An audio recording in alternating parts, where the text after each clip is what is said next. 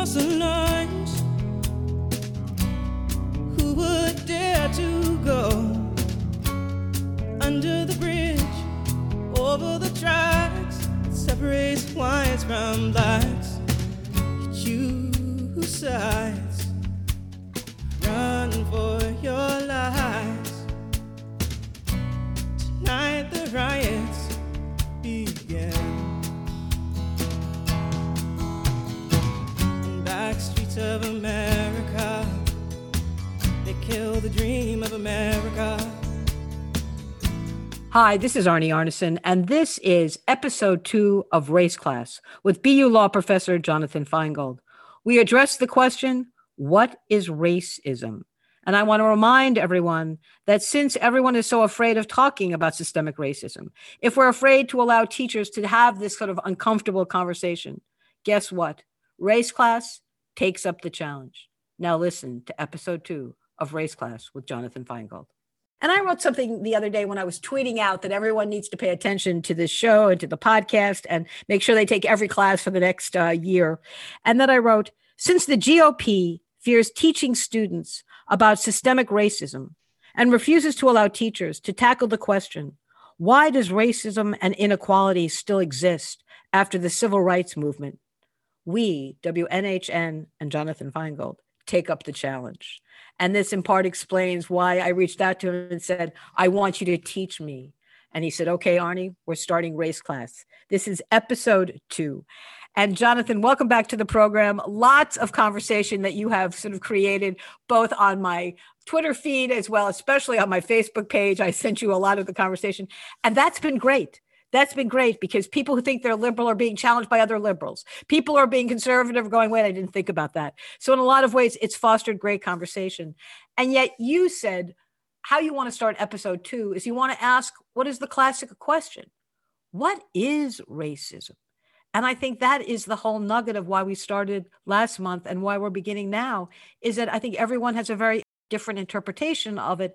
And yet that interpretation is going to dictate how we address it, how we see it, and how we try to fix the situation that we've created in this country. All that is correct. And I'm so glad and honored to be back here with you, Arnie, and just appreciate the space that you've created so that we can have this series of conversations about race and racism and a lot of interconnected topics. And as we were just talking about, just in the past week, arguably just in the past couple of days, so much has been happening that I think just reinforces the need to be having many of the types of conversations that you and I are having here, this being only one of them. And one thing that I just wanted to mention at the outset is for anyone who listens to this conversation or other conversations, and I don't know, is anywhere from angry and concerned to just simply curious, I just want to plug a couple other places you can go to get other really sort of insightful and helpful content.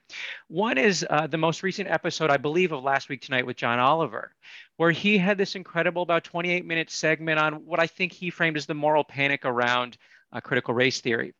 Incredibly well done, incredibly well researched. I think individuals like Jennifer Berkshire, who is a sort of a leading education policy journalist in the country, has actually helped to provide some of just like the research behind it, but really informative, and really, it's like high quality production value John Oliver stuff. So if you're interested, I suggest you take a look. In this upcoming Monday at 8 p.m., the last day of Black History Month, the African American Policy Forum is going to be hosting a conversation titled, Is This the Last Black History Month? Featuring Kimberly Crenshaw, Jelani Cobb, Sherilyn Ifill, and Cornel West. And so just another space for anyone who's interested in continuing to sort of have these conversations, be part of other conversations. It's an event that I'm certainly going to be checking out, and I would recommend others do as well. And let me just say that on my Facebook page, I will put links and reminders to all that information. So you can always find it by going either to the Attitudes Facebook page or my personal Facebook page. But I do think what's interesting, as you mentioned, will this be the last Black History Month, is that they're almost, again, in an attempt to whitewash, it's word wash. They're literally telling us that we cannot even talk about racism, that somehow to talk about racism is to create the impression that we are supporting or understanding what I think somehow it's don't ask, don't tell. That's how I feel. It's like if we don't ask the questions, then we think it doesn't exist.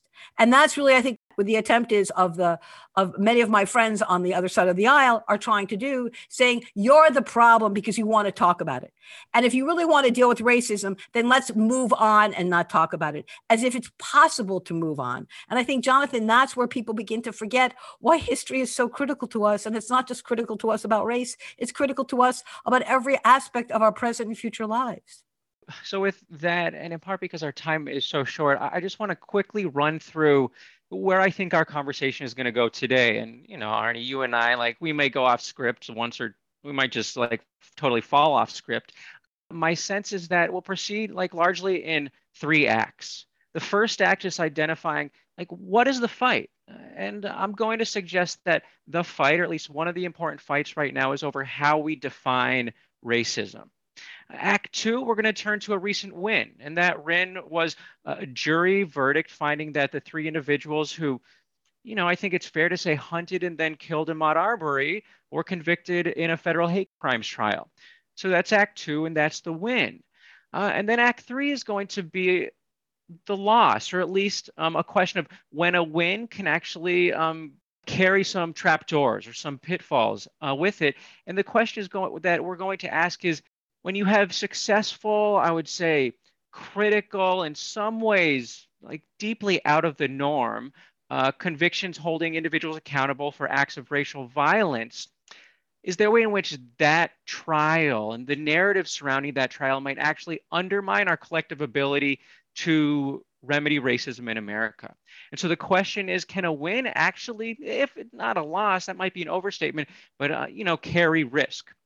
And I have the answer, just sort of foreshadowing where we're going, is yes. And then we'll have some postscript, maybe ask some questions, but that's where we're headed.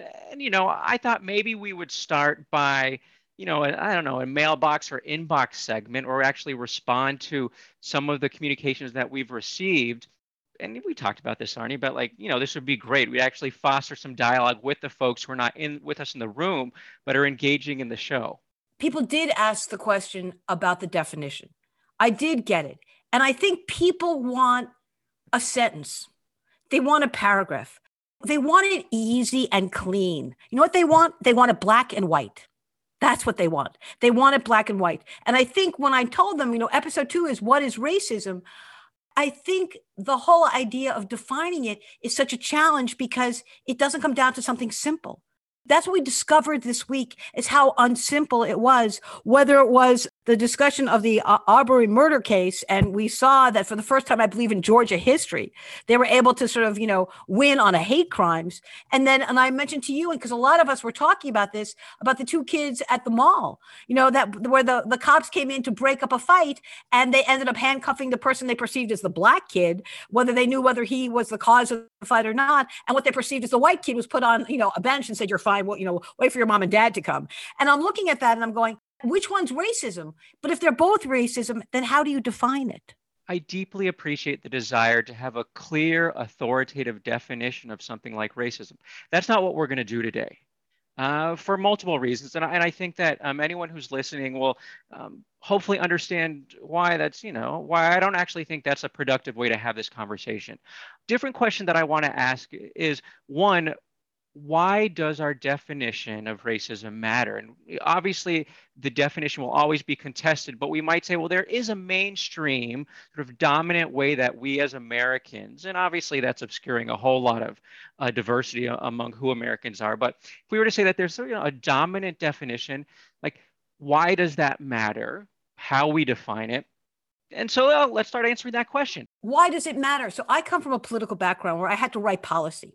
So we're talking right now about Georgia and the hate crimes. Also, hate crimes statute, which meant they had to write something to define a hate crime, okay? They had to define something that would allow what we just saw happen in Georgia happen. But is that the only way we address and define racism is through a hate crime? Then we're screwed. Because if racism is so much more than that, then I can't write every kind of possible policy to describe what racism is unless we have a collective education so that we're sensitive to recognizing that was a racist act. There isn't a law that says you shouldn't do it. But guess what? There's a moral reason why you shouldn't do it. Yeah, and we'll see if by the end of our conversation today, even if our goal is not to provide a single authoritative definition, if we have, walk through some ideas that actually enable you or anyone else to, for themselves have a sort of more clear, maybe coherent, and encompassing definition of this thing that we call racism. But so let me just start by asking, why does the definition matter? Part of why it matters is because in the United States, there is broad consensus that racism is bad, like across political parties. Something that occurred during the civil rights movement, there was a shift where we recognize as a country that racism is bad. That didn't mean that everyone's sort of morals and political commitments changed, but as a national community, racism is something that is like nearly universally condemned as bad. If something equals racist, and particularly if there's sort of community agreement that it's racist, then there's a moral imperative to confront it, to condemn it, and to remedy it. So it also should be no coincidence that backlash to civil rights and projects that are attempting to either thwart or roll us back always appropriate the language of equality. Terms like reverse racism. Why do you leverage or mobilize a term like reverse racism? Because you know that politically we've agreed racism is bad. And so if something that someone else is doing, if you can get everyone to agree that, maybe it's not the same as the former racism, but it's still a new iteration of racism, then that's a way to delegitimize or discredit it.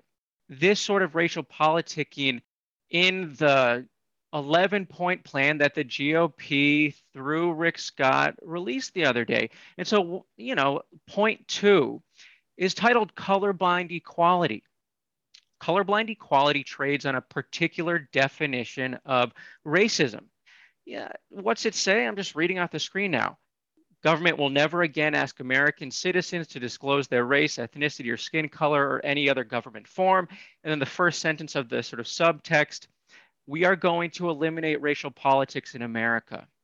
This is racial politics. Yeah. What I think is really important for us to just recognize is that this is racial politics. The contestation over what racism is, that is racial politics. And there are certain mainstream notions of racism that actually lead us to this notion of colorblind equality that is, embedded within this 11-point plan.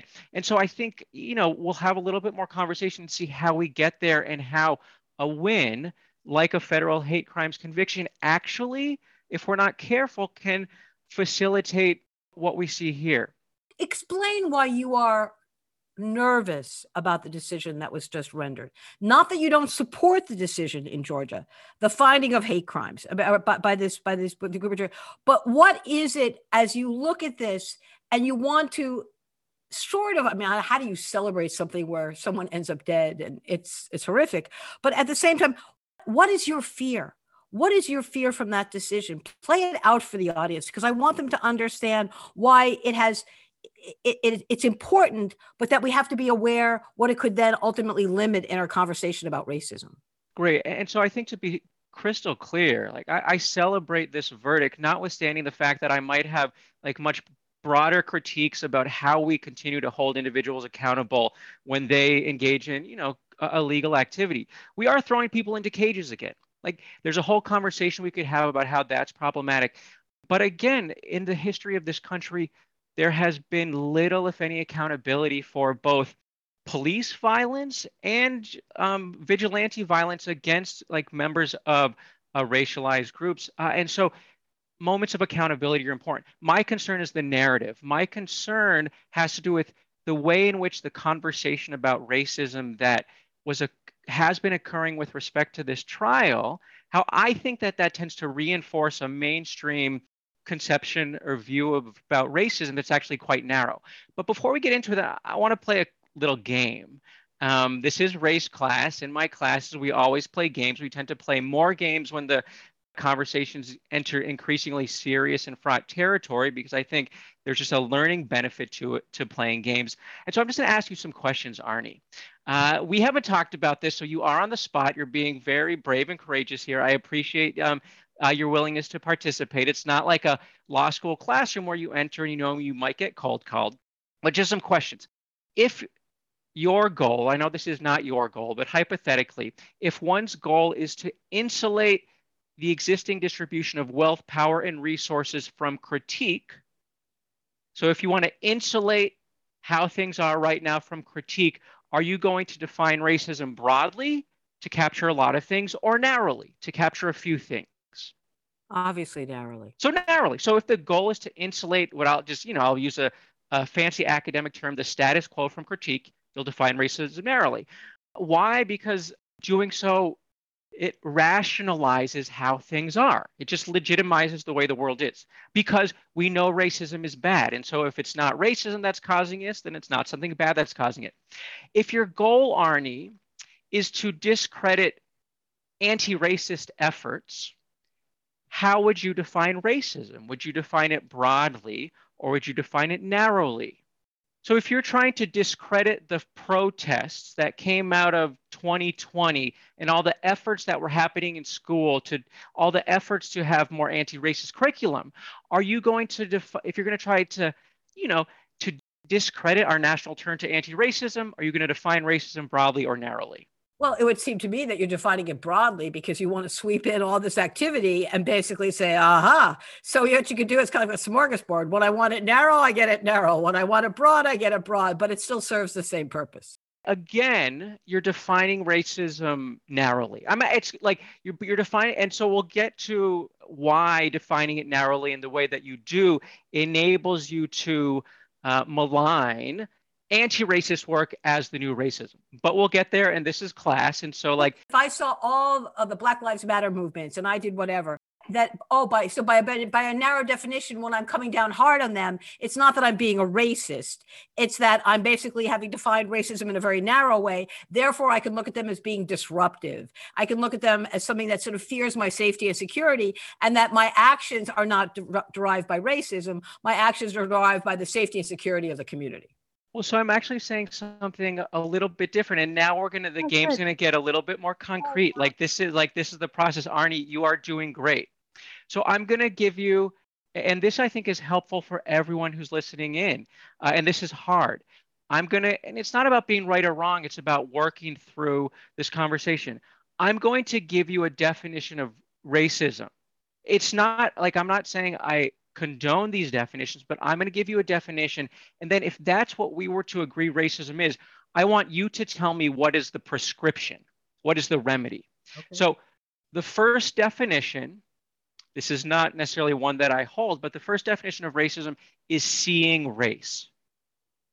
Seeing race is racist. Some people say that. Some people, if you see race, you are racist. What is the remedy to that particular conception of racism? What the Republicans just basically did under Scott, which is basically to say we can't even ask the question anymore about your race or your gender or your ethnicity, because to ask the question is to be racist. So therefore, if we don't ask the question, then we're off the hook. We're not racist. Exactly. And so that is a moment of racial politicking. That's a moment of contestation, of a fight over what racism is. Because if you can get a definition of racism that is seeing race, then your remedy is colorblindness, where you ignore, you don't see, you don't track race. And anytime someone tries to see race, like in an anti-racist curriculum, then you say, no, you are seeing race, and we have this definition of racism, and so you are being racist. Again, it's bad faith politics, but the lesson is that if you define racism in a society that agrees racism's bad, then you win. I want to bring this into the culture conversation. So I kept telling you that I'm watching this series on NBC called This Is Us. And there is a part in the series where they've adopted a little black baby. And now he's about 10 or 12 years old. And at one point in time, he goes, I love you. The white father says, I love you. I love you. He said, but do you see me, Dad? And he goes, I see my son. I said, no, do you see me? And what the little black boy is saying, do you see me? I am a black boy. I am not a white boy. You say, no, I see my son. I said, but you're not seeing me. And that was such a profound moment where the father is crushed because he says, I love you. He said, no, I know you love me, but you've got to see me. And me is a black child, not just your son. And you have to acknowledge that.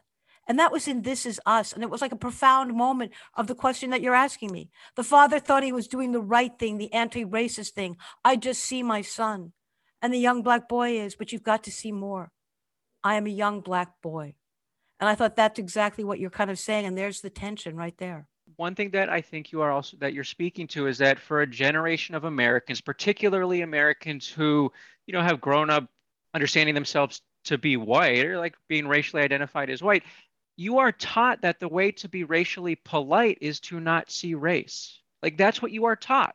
Yes. Like for a generation, you've been taught that like color blindness is the way to be racially polite. But what does that do? It denies the fact that race is relevant. And so in addition to being able to critique remedial efforts that attend to things like racism as the immoral act, as opposed to just like modest attempts to try to rectify the past, that narrow definition of racism is also telling a story about race. It's saying that race doesn't matter. It's saying race doesn't matter. It's saying that an individual's racial identity or a group that they're a part of has no impact on their ability to move through the world.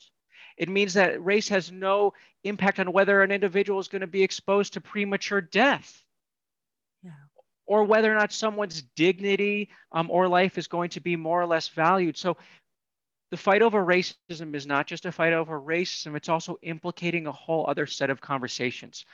And so I know we're really short on time. So then let me get into the trial, a trial that where the verdict was the right verdict, that we really shouldn't have had to have a conversation about whether or not the individuals who killed Ahmaud Arbery did so with racial animus. Like that was clear.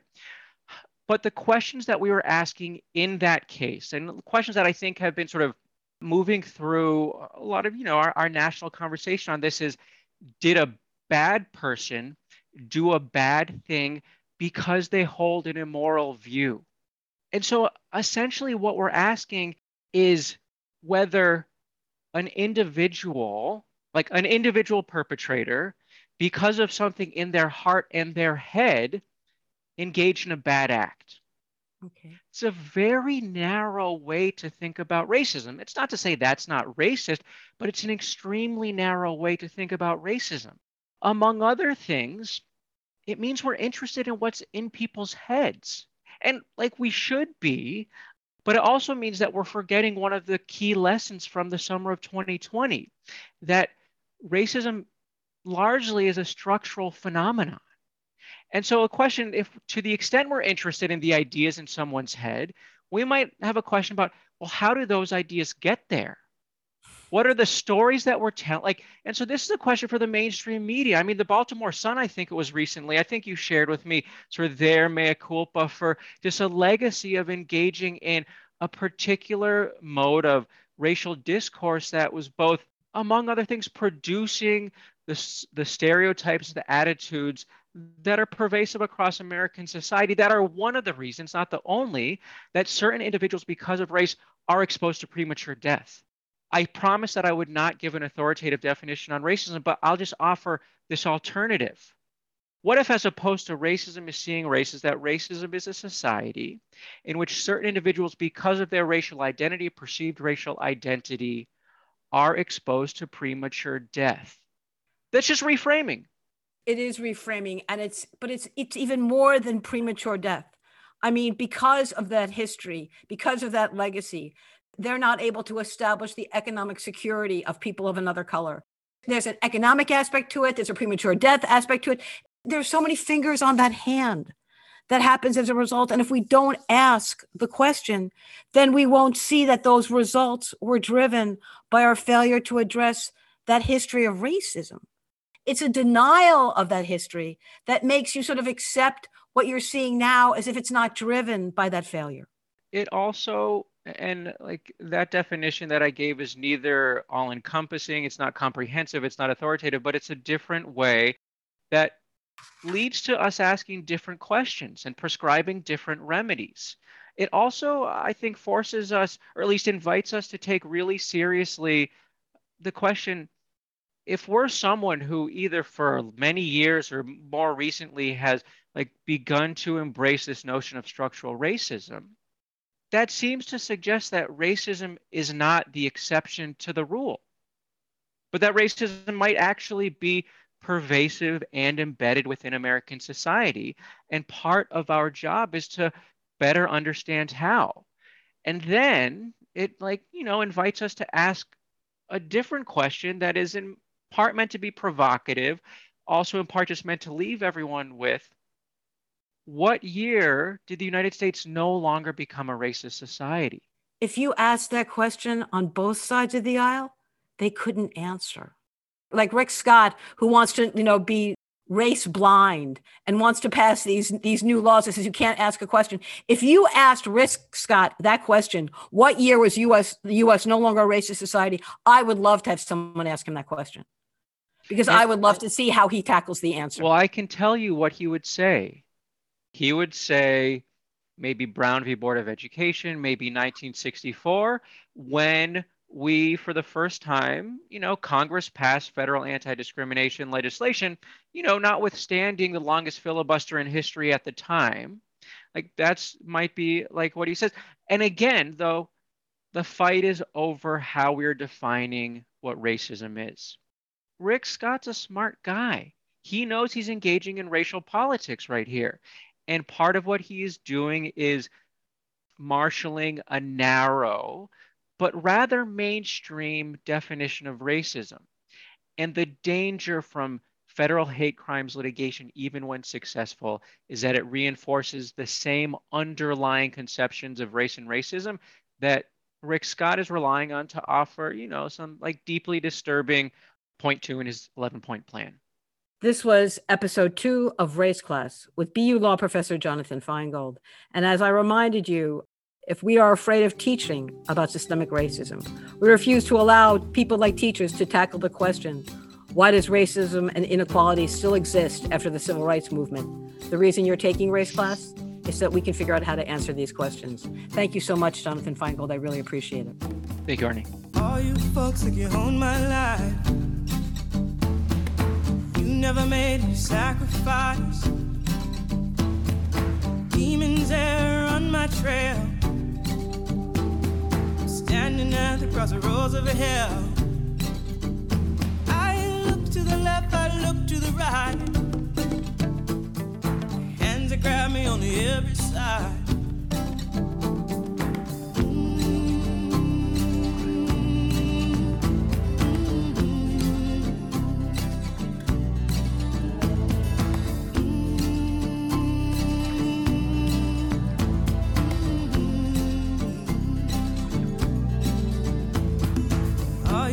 Think I got my price, which I'll sell, that is mine. Think money rules when all else fails. Go sell your soul, keep your shell. I'm trying to protect what I keep inside, all the reasons why I